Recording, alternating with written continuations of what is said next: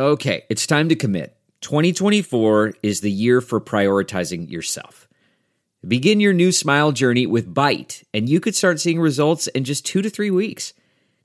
Just order your at-home impression kit today for only $14.95 at Byte.com. Byte clear liners are doctor-directed and delivered to your door. Treatment costs thousands less than braces, plus they offer financing options, accept eligible insurance, and you could pay with your HSA, FSA. Get 80% off your impression kit when you use code WONDERY at Byte.com. That's BYTE.com.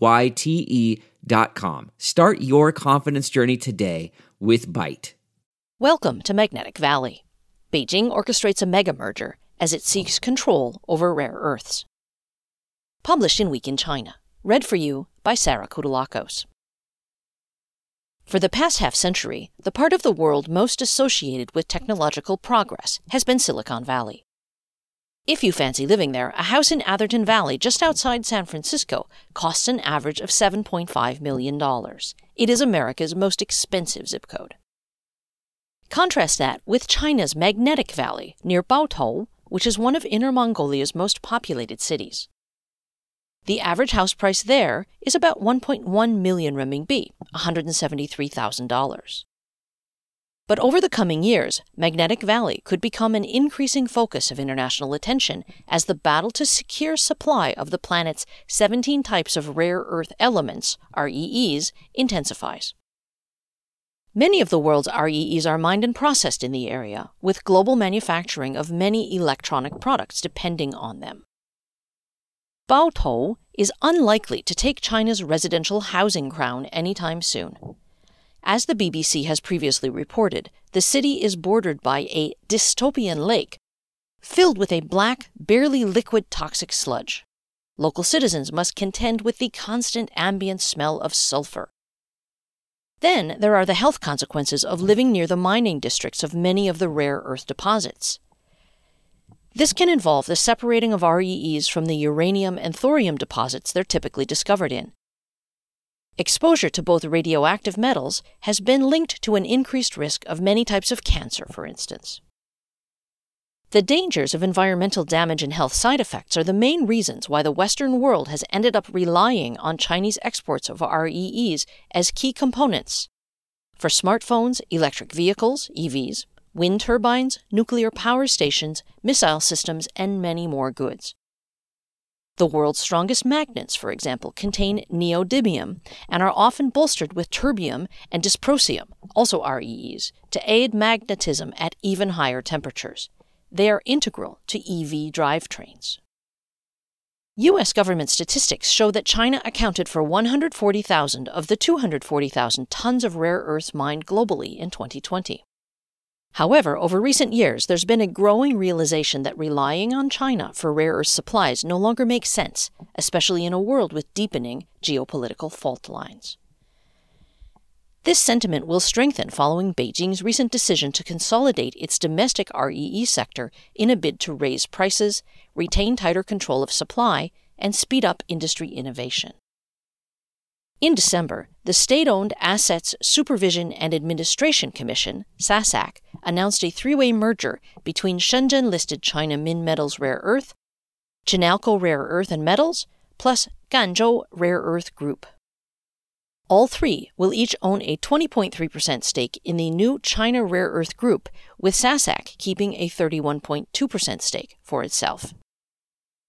The Jiangxi province-based entity ranks second domestically to Baotou's China Northern Rare Earth Group, Baogang, with a 37.6% share for overall rare earths mining. However, it has a 70% portion of the heavy rare earths market, which include terbium and dysprosium. Chinese news site K50 heralds the new group's formation as the Rare Earth Big Mac, while the South China Morning Post in Hong Kong says it will hand Beijing a trump card in the global fight for resources. It marks the end of a long period of depressed prices in the sector, which has often been blamed on cutthroat and chaotic competition between multiple domestic operators. In some cases, prices have doubled over the past year as rivalries have been reduced. As we reported as far back as WIC 13, Beijing has been concerned for some time about selling strategic REE reserves at low rates. The domestic press referred to this situation as selling industrial gold at cabbage prices. Xiao Yaqing, Minister of Industry and Information Technology, elaborated on the same theme in answering journalist questions about the recent merger. We haven't been selling our rare earths at the price of rare earths, but at the price of soil, he acknowledged.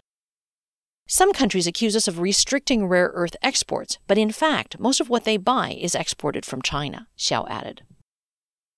An editorial on Sohu.com added a geopolitical filter, claiming that the U.S. government would be panicking about the efforts to consolidate production across the Chinese market. Where can it find another seller equivalent to China, it asked.